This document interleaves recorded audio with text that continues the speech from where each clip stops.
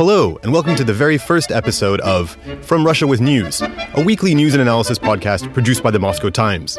Mr. Gorbachev, tear down this wall. Millions of citizens of Russia are united by the Olympic dream. I view the Russians as a far greatest challenges that we have. President Putin, he just said it's not Russia. A unique country, not bad at all. My name is Jonathan Brown, and I'm an editor here in our newsroom in central Moscow. This week on the program, we'll be speaking with Yevgenia Albats, the chief editor and CEO of The New Times. This week, the online magazine managed to crowdsource an incredible $330,000 in just 4 days to help pay a government fine, which might otherwise have brought about the closure of the magazine. We'll ask what the campaign says about the state of independent media in Russia and whether there's hope for outlets critical of the Kremlin. The Russian people are very sensitive to injustice. We are the nation of survivors. And later in the program, we'll be joined in the studio by Henry Foy, the Moscow bureau chief for the Financial Times. We'll be discussing sanctions and Henry's most recent piece, which caused a stir on Twitter this week by suggesting that Russia isn't as concerned about sanctions as the West might like it to be. The world has changed since 2014 and Russia's taken every advantage it can. We'll ask whether the West needs to reconsider its approach. First up, back in October, the liberal-leaning outlet The New Times magazine was slapped with a huge fine by a court in Moscow for neglecting to disclose funding it had received from abroad. The penalty, equivalent to $329,000, was described as the largest in Russian media history. Most observers saw the move as a politically motivated attempt to see the outlet shuttered for good. Joining us on the line is Yevgenia Albats, editor and CEO of The New Times. Hello. Hi, Yevgenia. This is Jonathan Brown at the Moscow Times. Oh, hi. How are you doing? Yevgenia, what was going through your head back in October whenever the New Times was hit with this fine? Did at any point this feel like it could be the end of the paper? Oh, absolutely. That's exactly how it felt. I thought that that's the end of the story, that we were going through the bankruptcy. Since I don't have money, most likely I will have to emigrate, with unclear possibility to return back to Moscow anytime soon. That's exactly what I thought. You've said earlier that more than 20,000 people donated to save the paper. The New Times has tried crowdfunding before to keep the print edition from going under, but it had to close down anyway last year. Why do you think this time was different? Why do you think people chose to donate this time? I get Russian society, Russian people are very sensitive to injustice. We are the nation of survivors. We survived through Gulag, through Stalinist dictatorship, through 70-plus years of totalitarian state.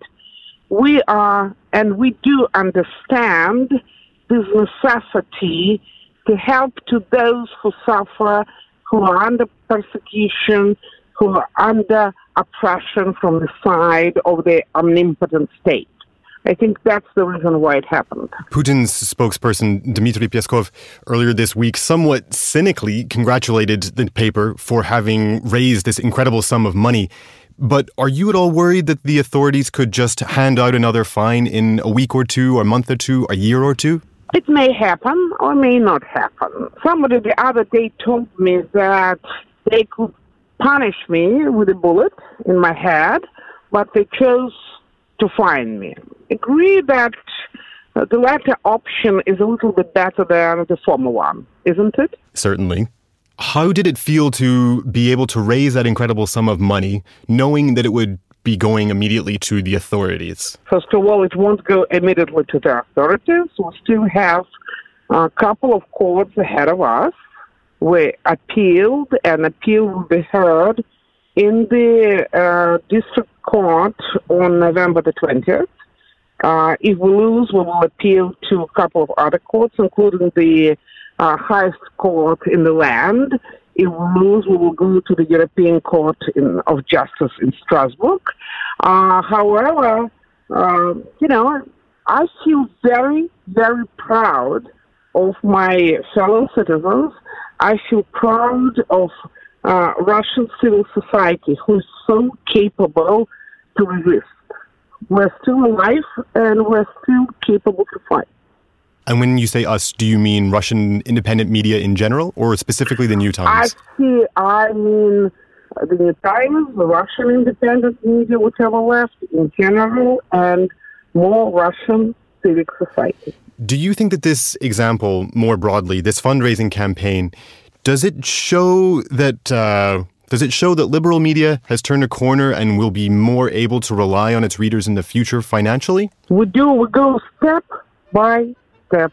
Do what you must, and then expect the outcome. So. Thank you very much for taking the time to speak with us today, Yevgenia. Yep, good luck. In 2014, when Russia annexed the Crimean Peninsula from Ukraine, Western countries responded by unleashing the first in an installment of economic sanctions.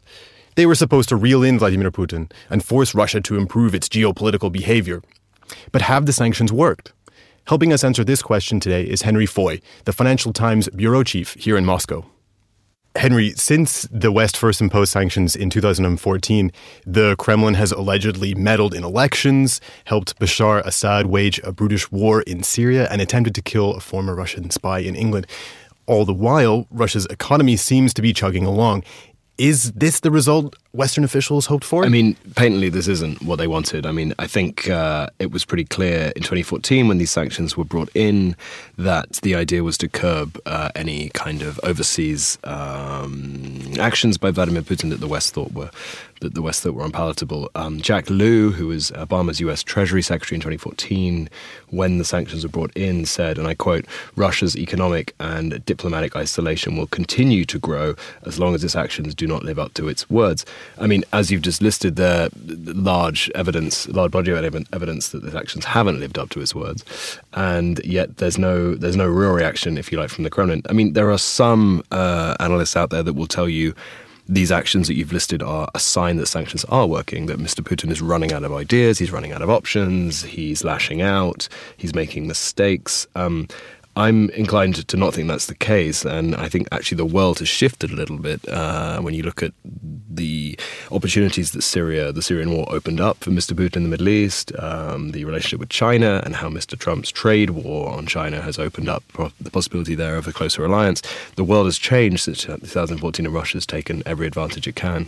You've mentioned on Twitter that analysts based in the West think sanctions are more effective than those who actually live and work here in Russia. Do you have a sense of why that could be the case? I mean, look, I don't want to speak for them, but I say there are two major reasons that I would suggest. The first is that, you know, I get to see what's really happening here. I go to Yamal, I go to Sabet, I see Yamal LNG, this $28 billion project built with French shareholders with Chinese money. I mean, that is a concrete example. I see factories in the Urals where Boeing is opening up with Russian partners and the US ambassador is in attendance. I see Daimler building a factory outside of Moscow. So it's hard for me to pretend that these things aren't happening if I'm seeing that that's happening, and also the stream of prime ministers and presidents that you too see here in Moscow once a week goes by without some major power coming to pay their respects, if you like, to Mr. Putin.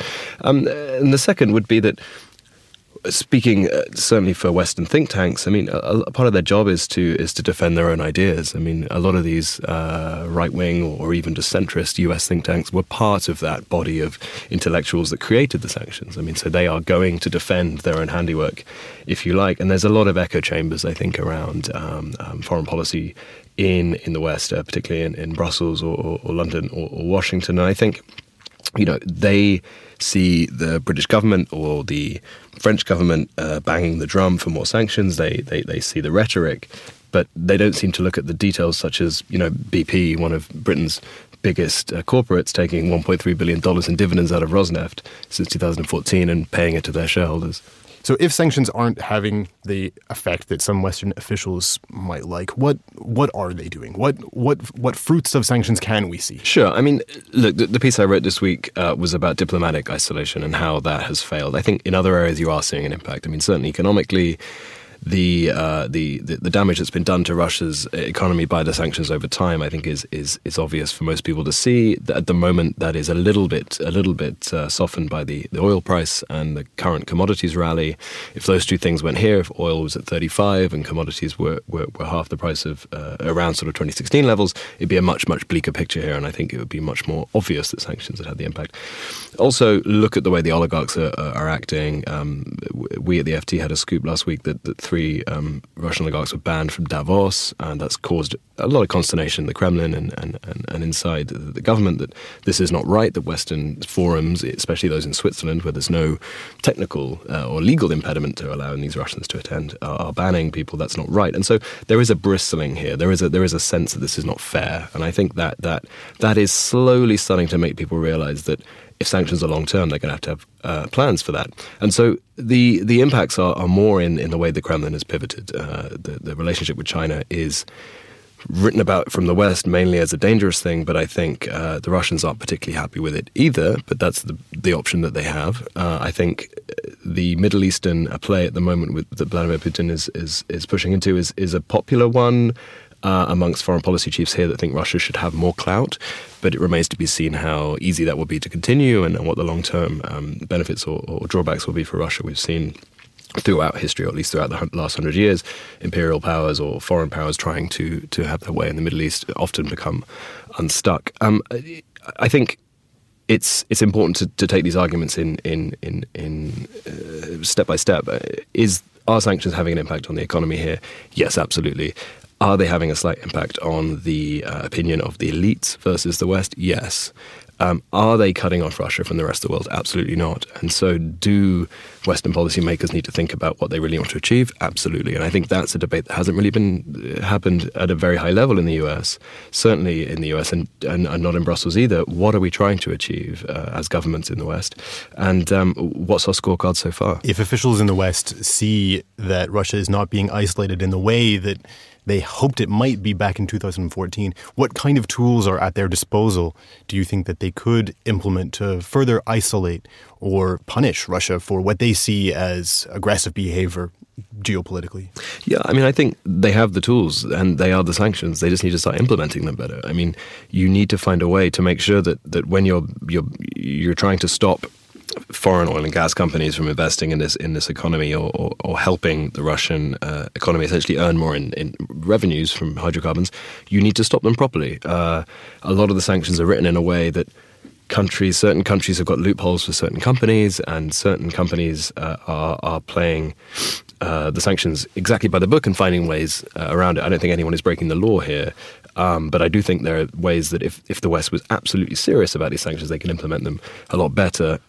There's also, of course, the option of more sanctions. And I think one of the reasons that the Russian economy and Russia's foreign policy apparatus has survived and done quite well so far is that the sanctions came in bit by bit. And so the country's had time to adjust. Every single stage has been a little bit worse than the last one, but with a big enough gap. If you'd brought in the sanctions we have today in July 2014, I think it would be a very different picture.